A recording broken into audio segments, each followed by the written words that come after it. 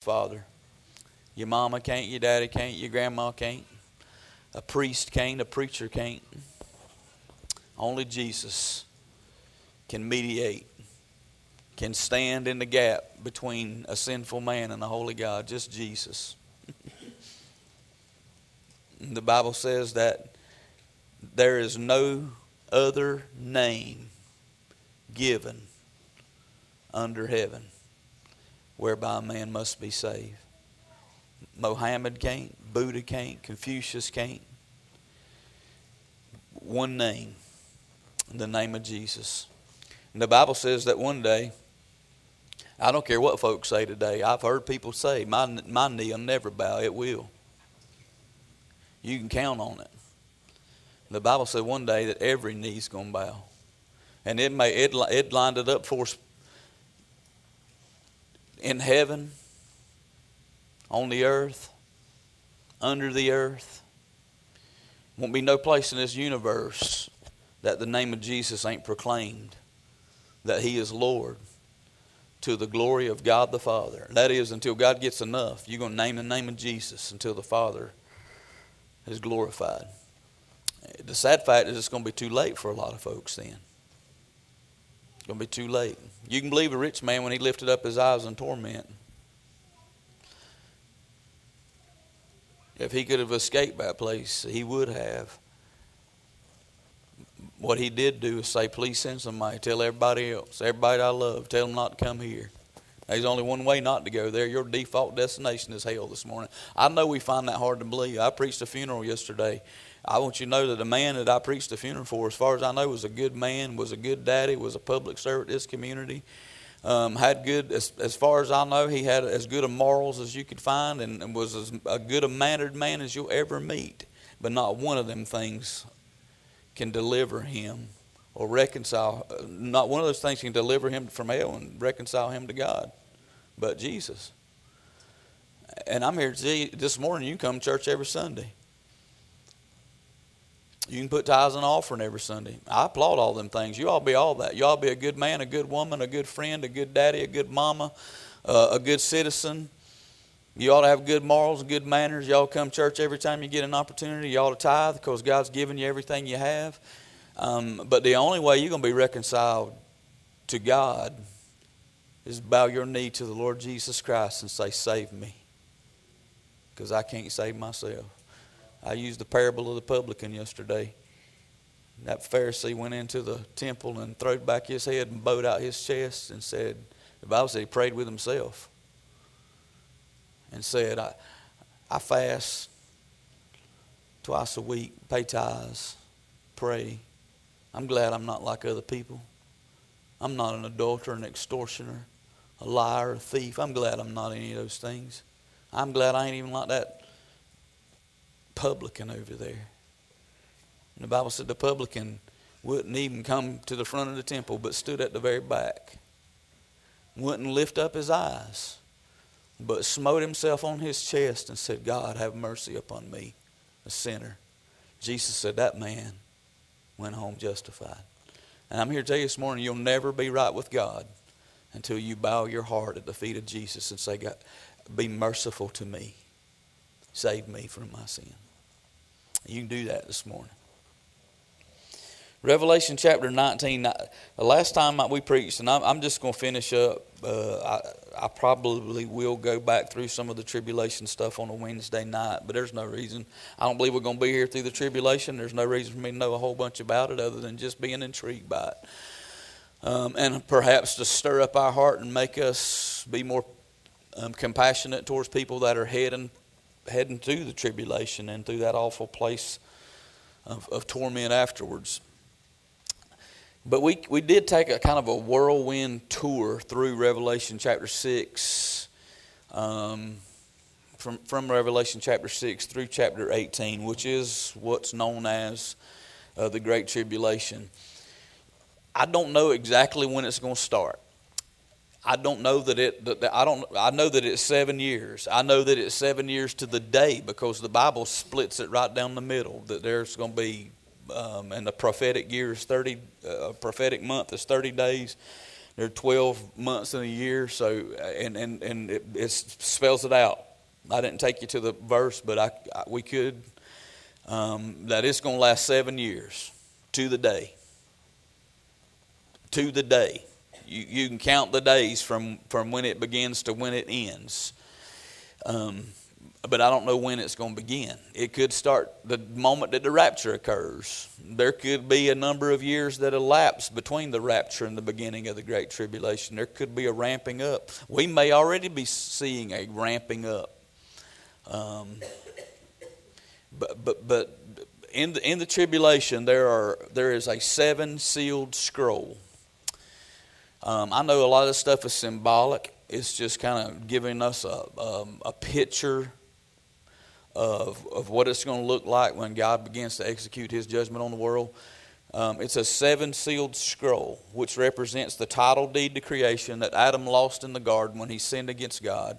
That the second Adam now is the only one in heaven or in earth or under the earth, the angel said, who is worthy to take that scroll and to unroll it and to look upon it and to read it. So every time one of those seals is broken, there's another judgment that comes upon the earth. And most of the judgments in those first 6 seals are judgments that men are, it is men destroying each other through war and through famine and through inflation, and then it is a persecution against those who are coming to Christ. But when that 7th seal is broken, 6 trumpets begin to sound. And with every one of those trumpets that sound, with the exception of the first one, who is an angel still preaching the gospel, to every one of those trumpet sounds, there's another judgment of God that falls upon the world.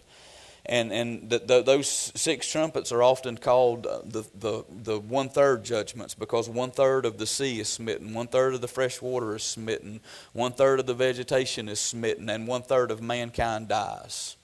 Now, they've already lost, through the 4 horsemen of the apocalypse, 1/4 of the population has already died through the war and through the famine. And in the trumpet judgments, 1/3 of the population is destroyed.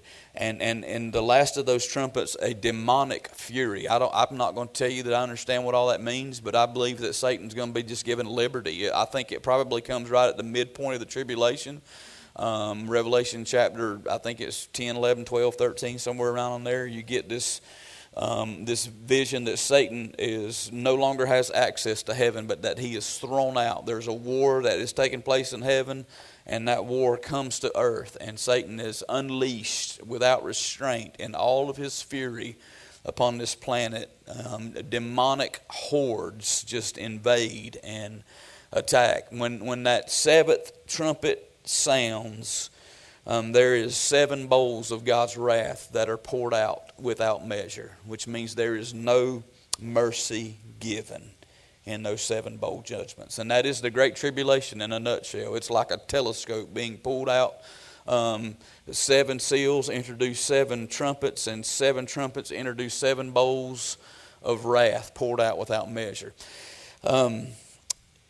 Creation goes into a literal convulsion, and a great earthquake happens, and Babylon falls. And what is Babylon? And without going into a great deal of detail, Babylon is every system of this world that is anti-God. It is every false religion. It is every idolatry. It is every corrupt government system. I believe Marxism, communism, and all that are included in it. It's everything that opposes God.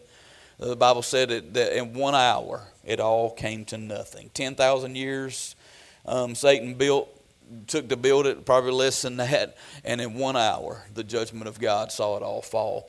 Revelation chapter 19 is a shifting in the whole story of Revelation. It is the climactic. It is the consummation of everything, and I'm going to call it a consummation celebration. The word consummation means the conclusion.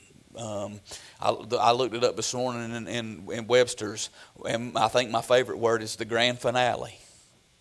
It's the grand finale. It's when they light all the fireworks. It's when everything comes to its fruition. It is the end of a thing. And so Revelation chapter 19 is the consummation celebration. It is when God's complete and entire plan for humanity comes to its end. And then eternity begins. It's when time comes to an end and eternity begins. So three things, and this is just kind of a summary of the whole chapter, and then we're going to dig into those first 10 verses. It's the climax of the Savior's revelation.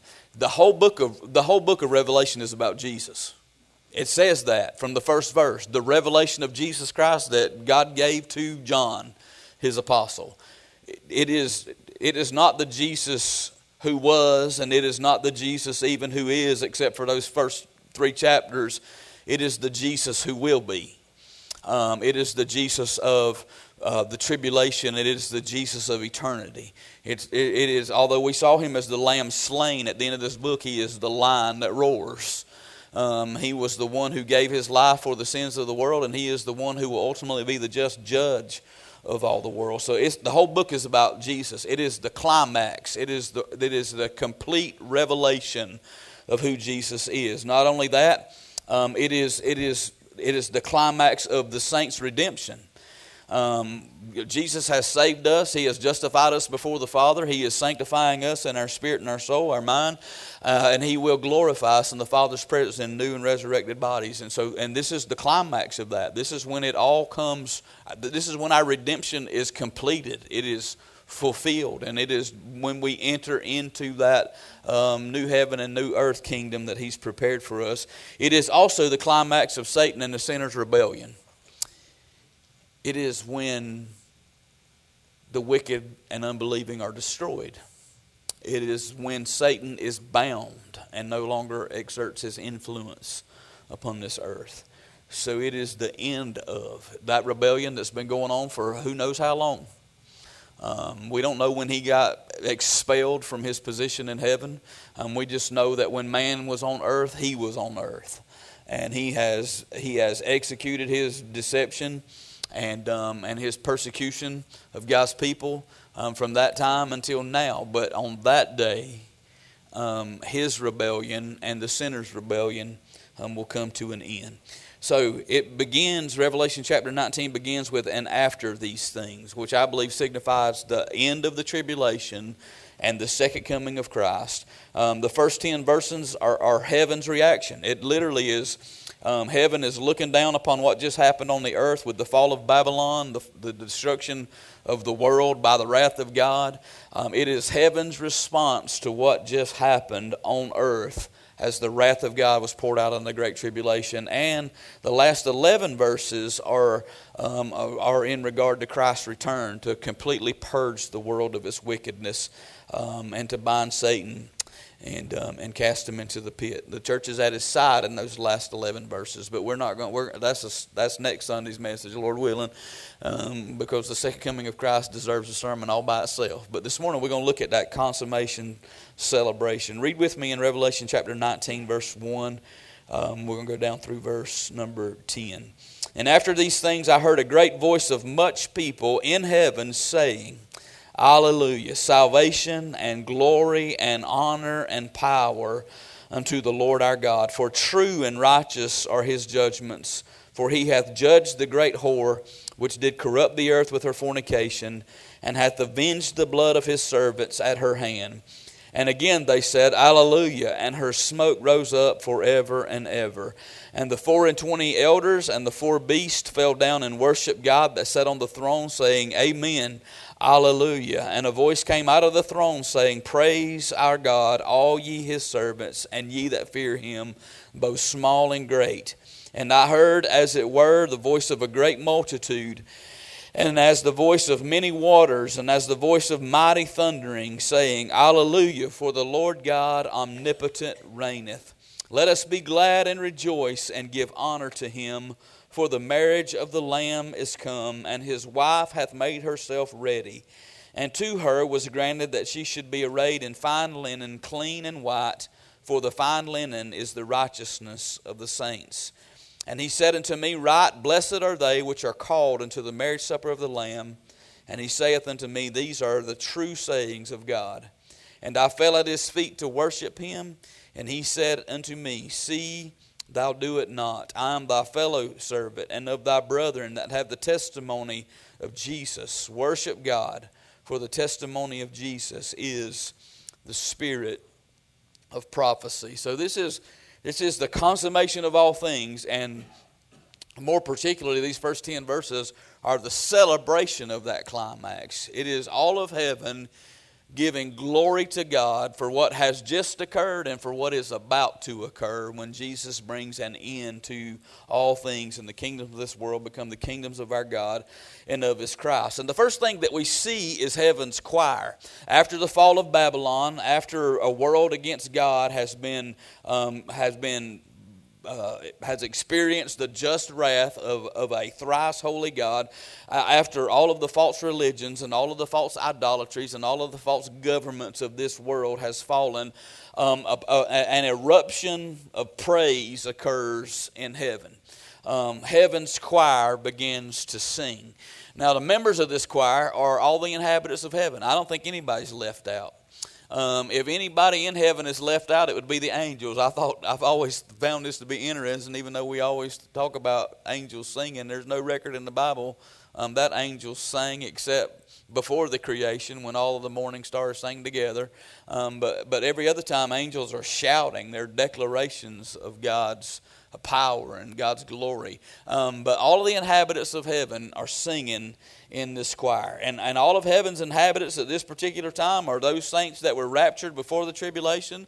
I believe it's those saints who died during the tribulation. I believe it's clear to me that the text says that the 24 elders that are around the throne, I don't know who they are, except that they're redeemed men. The Bible tells us that they were redeemed by the blood of Jesus from every tribe and nation. Special men, anointed and appointed by God to be around His throne and co-rulers with Him. But those 24 elders were part of this choir. They were part of this song. Those four beasts whose job has been from eternity past to eternity future to guard the throne of God and to lead the choir in singing, "Holy, holy, holy is the Lord God Almighty." Everybody in heaven fell down at His feet and began to worship Him. All the inhabitants of heaven were members of this choir. And I want to tell you something. I try to remember this when I'm reading the book of Revelation, because there are several times that John got glimpses into heaven. And he saw things in heaven. In chapter 7, he saw a great multitude. And the angel said, "Do you know who these are?" And John said, "I don't know who they are, but you know who they are." And the angel identified them. "These are they that have washed their robes in the blood of the Lamb and made them white." And listen, that's me and you. That's what I have to remember. John's looking into the future. He's not looking at heaven as it was. He's looking at heaven as it would be. And so when John saw that multitude around the throne, I'm there, you're there. And when you talk about this heavenly choir singing, if the church has been raptured out of here, I want you to understand this. If you have trusted the Lord Jesus Christ as your personal Savior, you're singing in that choir. John heard your voice in that multitude. He said it sounded like the voice of many waters. He said it sounded like mighty thunderings. That was our voice. That was your voice. That was my voice. If you've trusted the Lord Jesus Christ, John the Apostle's already heard you sing heaven's song. He heard you join in that choir. You passed the audition. My friend Pedro the other day, it was funny to me. He is a bait and tackle salesman and a car mechanic. He changed tires for a living. And he loves Jesus. He'll cry just talking about Jesus. But I laughed at him when he said, "I can't sing a lick." I said, "I can't neither, but everybody can hear me." I sing loud. I hope one day the Lord helps me sing good, but I'm going to sing loud until I can sing good. And then I'm going to sing louder when I can sing good. But he heard our voices in that choir. We passed the audition. Nobody's excluded from that choir. Now, we don't have auditions here to sing. If you want to sing, sing. We let Matt sing. That tells you something. I'm just kidding. I love Matt. Me and Matt sing much the same. You can hear us. Even when we messing up, you can hear us. He's coming back in now. I won't pick on him no more.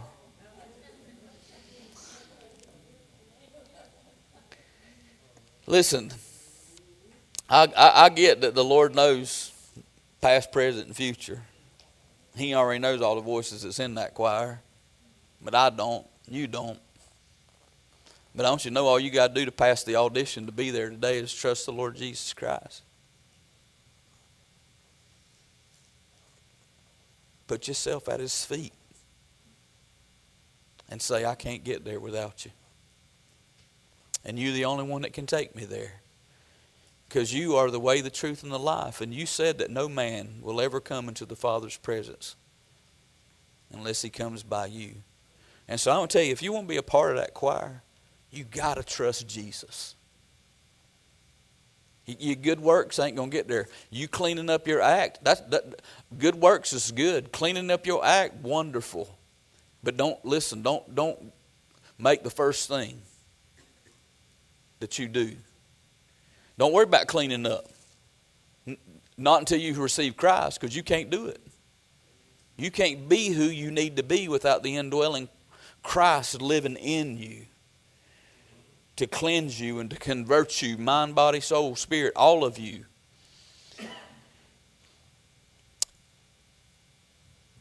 If you'll praise and worship Jesus now, you'll be in that Revelation chapter 19 choir then. Now the title of the song, I appreciate Kelly didn't know what I was preaching this morning, I don't think. Did you? You didn't? But she sang the song this morning that heaven sings. I don't have much. I don't have anything fit for a king. But what I do have is a hallelujah. That's what heaven gave to him. The title of the song was Hallelujah. We say it hallelujah. It's the same word. Hallelujah. It's that word is only used 4 times in the whole New Testament. And all 4 times is in Revelation chapter 19. All 4 times it is at the celebration of the consummation of all things. And everybody in heaven is singing that song. It comes from 2 Hebrew words. The first is H-A-L-A-L. I think it's halal. It's a Hebrew word. And what it means is to make a show, to boast, to rave, to celebrate. It is said to be the highest praise that a man can give. It is a praise that involves every part of a man. Heart, soul, mind, strength. It is literally unrestrained, unreserved. Something Baptists don't know a whole lot about. But it is a complete release of everything that you are in an exclamation of praise. The last part of it is simply Yah, Y-A. And that is the direction of that praise. And it is not just to say the name of God. It is to say the name of God with exuberance and with enthusiasm. That you rave, that you celebrate, that you boast, that you praise, that you make a show of the God that you serve and all that He's done for you. Now, I sit at my desk studying for this, and I'm just trying to get this picture in my mind. When I read Revelation, I like to try to envision it. I like to just close my mind and say, God, show me what it looks like. And as I began to say the word myself, I thought about a song that I've heard others sing. And you're not going to see me do this often because I don't trust technology enough to do it often. But this song came to my mind. I'm not a big orchestra guy or a big opera sounding guy. But this is a moving song from Handel's Messiah. I want you to just listen to it. Just crank it up. Can you crank it up? Hey, you can join them if you want to.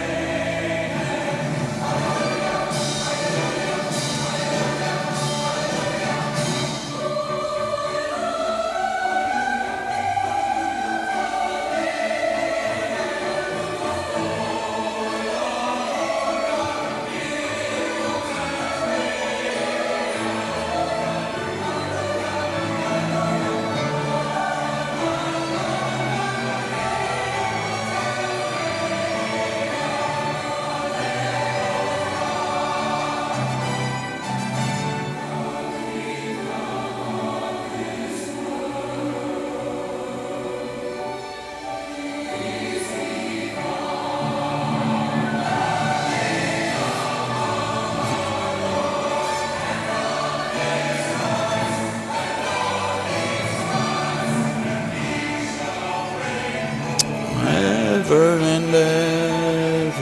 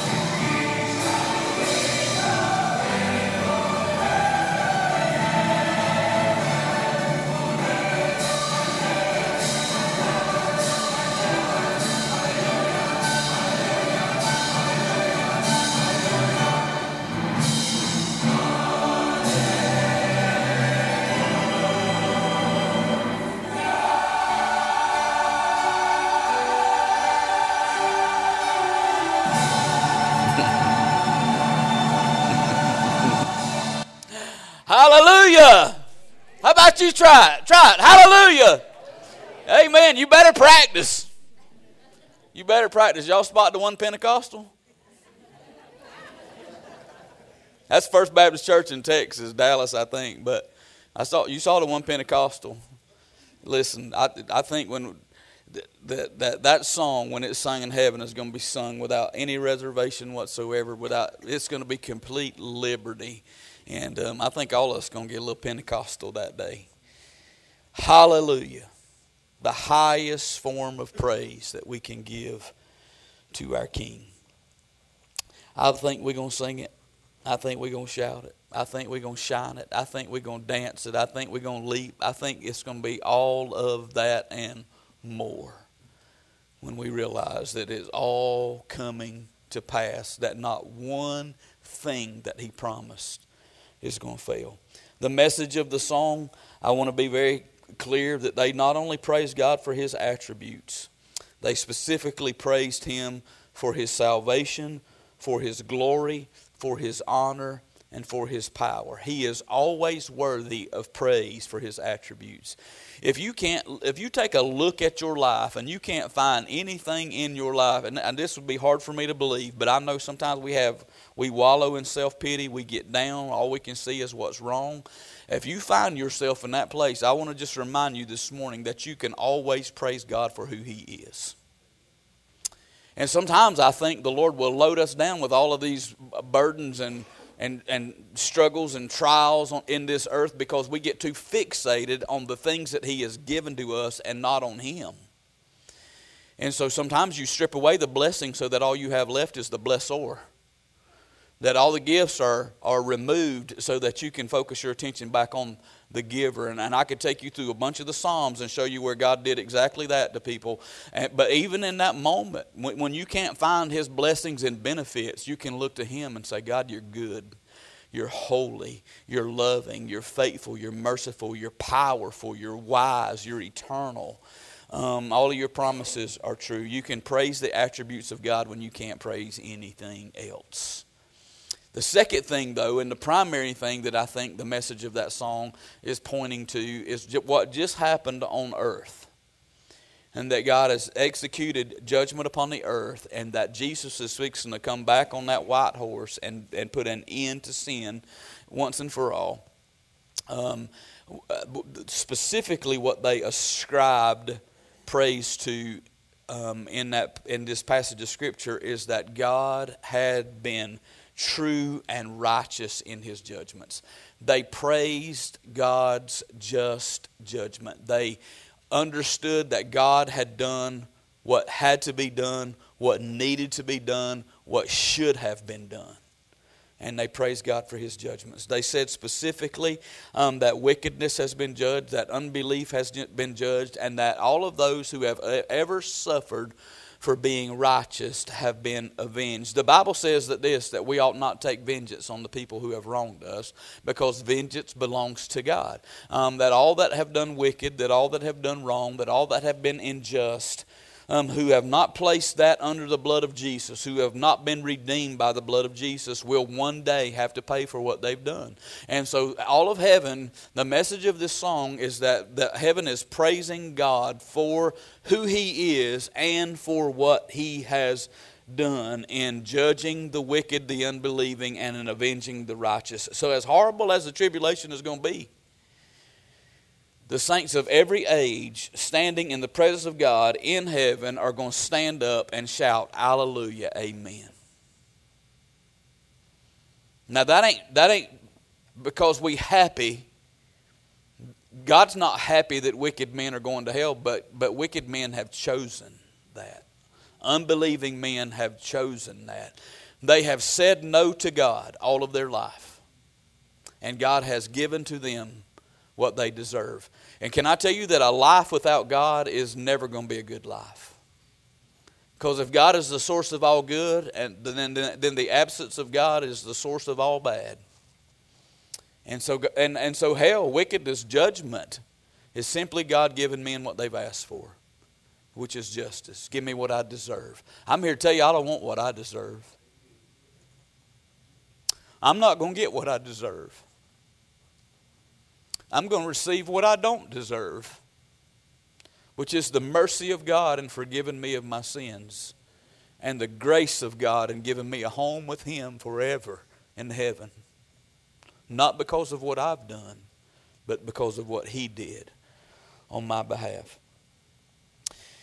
The next part of that is heaven's, you can call it heaven's bride, you can call it heaven's marriage. There are 3 phases to a Jewish wedding, and it'll help you to understand what's going on here if you understand this. And you can see it even being played out in Jesus' life with Mary and Joseph to some degree. Other places in the Bible where we get glimpses into Jewish weddings. There's 3 phases of it, and ours looks a little bit like it. There's a betrothal.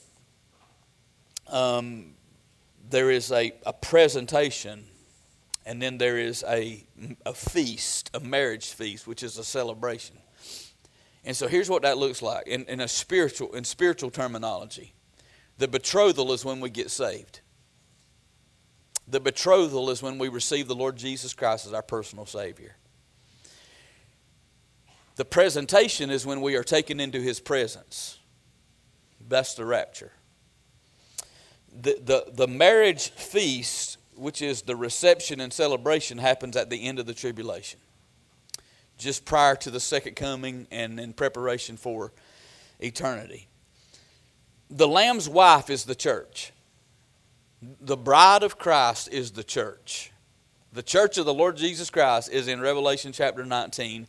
The Bible said that we have made ourselves ready. How do we make ourselves ready? You read the rest of the book and you'll find out that we made ourselves ready when we placed our faith in the Lord Jesus Christ, and he washed us from our sins in his own blood. We made ourselves ready because we placed our faith in Christ, and all of the righteousness that we have comes from him. It's imputed to us. We have been justified by his blood, and we are being sanctified by his indwelling presence and by his word. So all of the righteousness that we have has come from Christ. We have made ourselves ready by trusting in him. All the inhabitants of heaven, from the angelic host to the Old Testament saints, are going to gasp at the beauty of the bride. My favorite thing to do at a wedding Now, and I think I understand this and I appreciate this, so don't nobody take slight to this, please. The old tradition was that the groom did not see the wife at all. I get the picture taken and all that, and believe me, when I'm hungry, I'm glad you done took the pictures. But we miss out on something when we do that everybody don't get to see. And I know that you have first looks, which is okay. That's fine. But I'm telling you, I will never forget the day I didn't see Cindy in her dress, not one time before our marriage day. When they opened the back doors of that church, she took my breath away. She still does. This is what I thought. Man, that can't be mine. I mean, I'm 130 pounds with a permed mullet. And a scraggly old mustache. And I thought, there ain't no way that's mine. But she was. And my favorite part of the wedding is when that groom gets that first look. I remember you just a few weeks ago.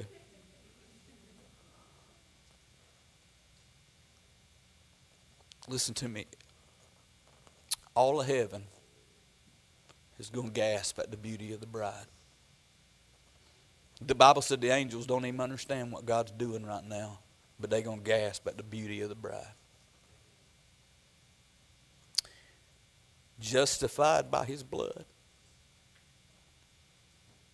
washed by His word, made holy by His presence within, and all of heaven is going to see the Lamb's wife, which is the church, and gasp at her beauty. The marriage supper is our version of the wedding reception when everybody joins in the celebration. This is when the elders, when the beast, when the angels, when the Old Testament saints, when everybody comes together and celebrates what Christ has done in and through His church. Now, let me walk through this real fast, and I can give you some notes on it if you want to. This is fascinating to me. When you read the Bible from a Jewish perspective, you see things differently. We don't understand how a Jewish wedding works, so we didn't understand a lot of this when we read the Scriptures. But here's what happens in a Jewish wedding. A man comes to the father of his bride and makes an offer for her, literally a dowry. This is what I'm willing to give you for your daughter. And as soon as that dowry, that bride price is agreed upon, there is a glass of wine that is poured by the prospective groom. He slides it across the table to the bride, and the bride drinks. And that is a symbol that my dad has approved. The price has been accepted, and the drinking of that cup represents a sealing. It's the betrothal. It is a legally binding contract in Jewish tradition. They're already, in a sense, married. They just hadn't had the ceremony yet. They hadn't had the consummation yet. When Jesus sat down at that table with His disciples that night, He poured that cup of wine and said, "This is the New Testament in my blood that's shed for you." When those disciples received that cup, the Father had agreed to that price. In fact, the Father set that price. When those disciples drank that cup, they sealed the covenant. And you know what Jesus said? I'm not going to drink it again with you until I drink it with you in Revelation chapter 19. Now, He didn't say those words, but He said, I'm not going to drink it again with you until I drink it with you new in the kingdom. So what happens after that betrothal? Immediately after that betrothal, the groom gives gifts to his fiancée. And usually it was things like jewelry, perfume, ointments, anything that she could use in preparing herself. And when Jesus left us here, He left us His Word, and He left us His Spirit. He gave us gifts. What are those gifts for? It is for us to prepare ourselves for His return. The next thing that happened when the groom left is that the bride took, in Jewish tradition, the bride took a mikvah, which is a cleansing bath. It is very similar to what the word baptism is. And she took that as a ceremonial cleansing. She was now legally betrothed. She had a husband that would come back for her soon. And so she prepared herself by taking that bath, and immediately after that bath, she wore the veil. And that signified to everybody that she was legally betrothed, that she belonged to a man. What did the groom do? And this is so cool to me. This is a Jewish wedding. He went back to his father's house and prepared a room where he would consummate his marriage with his bride. He could not go back and get his bride until he had finished preparing that room. And he could not make up his own mind when that room was ready. His father had to say, the room is ready, go get your bride. We've got a parable in God's Word about 5 foolish virgins and 5 wise virgins. They were waiting for that event. Became a tradition in the Jews that the groom would come at unexpected times, often at midnight, which is the parable that we have. And the groom comes back for his bride at midnight after the wedding chambers have been prepared, and they go back to the father's house. And this is different than the way that we do it now. But they spend 7 days in that room that has been prepared, consummating the marriage.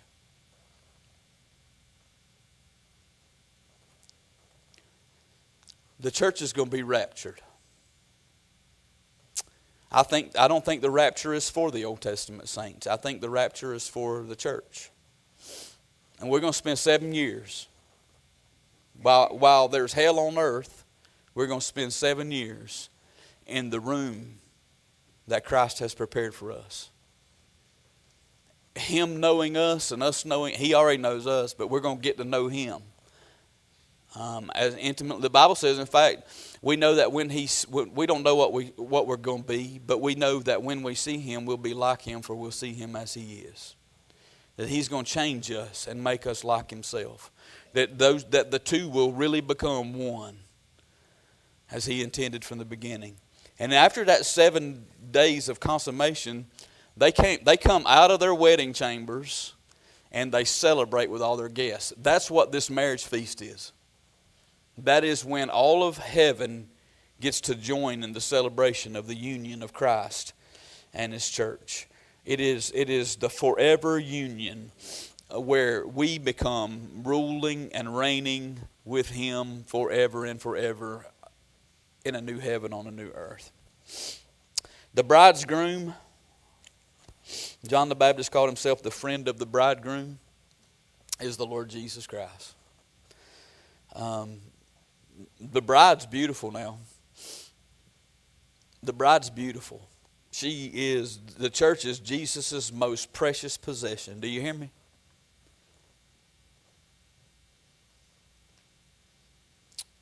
The church is Jesus' most precious possession. It is what He gave His life for. But only He could make her that way.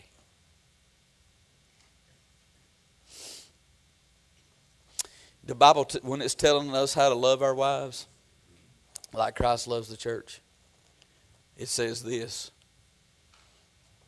that He cherishes her and nourishes her, that He washes her with His word, so that He might present her back to Himself, a spotless bride without blemish. That's what Jesus has done for us. And so listen, at the end of this, the climax of this celebration, the church is beautiful. The church is His most precious possession. But at the end of it all, the only one that's worthy of worship is the one who made her so. The angel or the elder, I don't actually think this was an angel. I think this was because he said, I'm a fellow servant. I have the testimony of Jesus too. Jesus has done for me what he's done for you. Don't worship me, worship him. Worship the God who gave him to make us who we are. Right now, and I'm done, right now, Jesus is preparing the place. He's preparing the place. So what do we do while he's doing that? We prepare ourselves for that place by sanctifying ourselves, by purifying ourselves, by identifying ourselves to the world as the bride of Christ in submission and in worship. So I want to say this to you, and I'm done. Every person in this room, I just tried to give you a glimpse of what's going on in heaven and at the end of the tribulation, the climax of history. But here's what I want you to understand. Please see this. Everybody in this room this morning is on one side or the other of that celebration. There ain't no fence riders. Everybody who trusts Christ for salvation is going to be on heaven's side, spotless, glorious, with him forever and forever. Why? Because we have humbled ourselves under his lordship and salvation. And as we humble ourselves, the Bible says he exalts us before the world.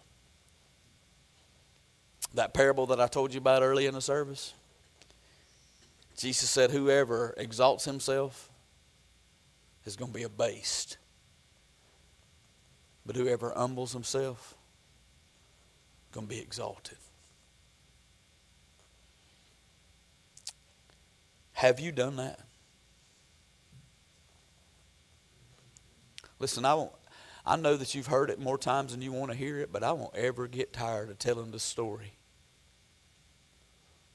of that night that he met me in the most tangible way that I'd ever experienced him before, and invited me into a relationship with him. And I'm here to tell you, all I could tell him was, I'm a mess. My life is a wreck. I got habits I can't break. I got baggage I won't ever get rid of. I got a sin debt that I couldn't even begin to tell you how long it is. And he said, get it to me. Give it to me.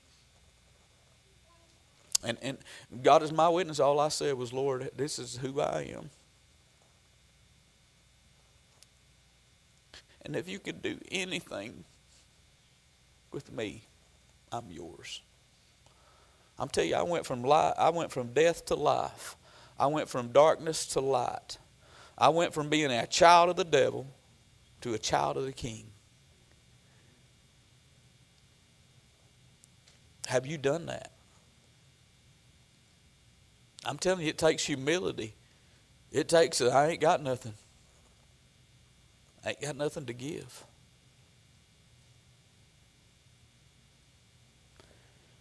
You can.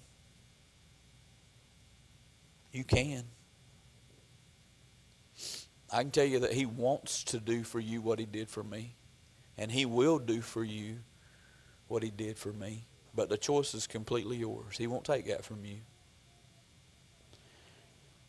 And if you fail to do that, I want you to understand this. You'll find yourself on the other side of that event that we read about this morning, which is his eternal wrath.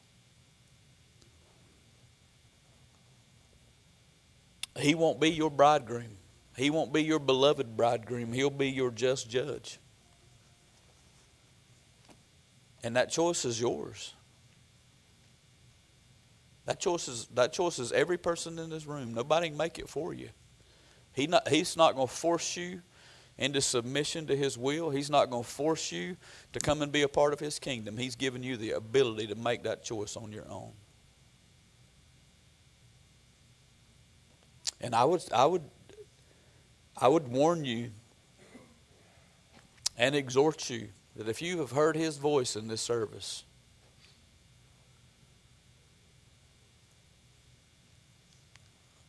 respond to it in faith.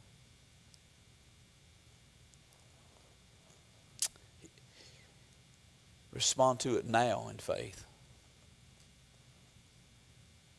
Because you may not ever have another opportunity to do so. I'm asking musicians to come. Lord, we have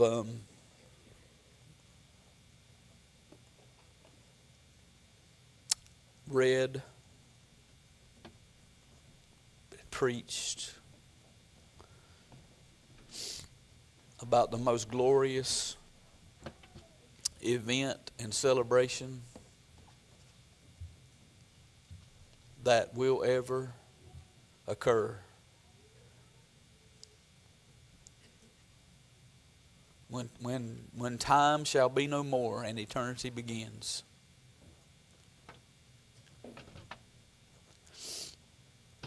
There's no way that we can do justice to it. We couldn't paint a picture. We couldn't play a video. We couldn't use an illustration.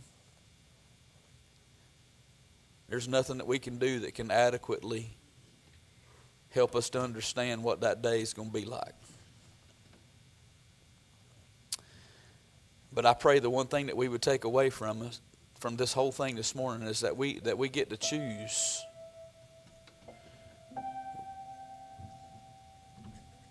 where we'll stand on that day. You've made us in your image and you've given us the freedom of will. You don't want robots. You want people who willingly love you and trust you and submit their lives to you.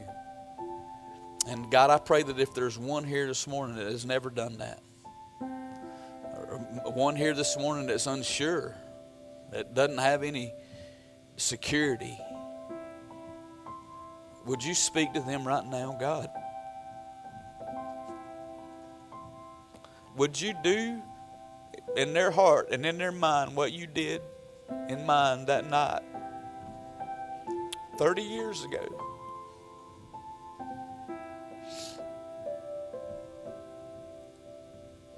Just call them. Just say, this is your time. And I pray, God, that they would humble themselves. Just lay their life. I don't care what it looks like. I don't care what they've done. I don't care what they're doing. I don't care where they are right now. There's nothing. There is no sin that is greater than your grace. Where sin abounded, grace much more abounds. It did in my life and it will in theirs. I pray they wouldn't worry about whatever habits that they've got right now, whatever uncleanness there may be in their life. You can fix that. You can change that. You can deliver from that. You can cleanse and forgive that. And I pray that they know that right now, that the enemy will lie. He's a liar and a father of it. Don't let him lie to them.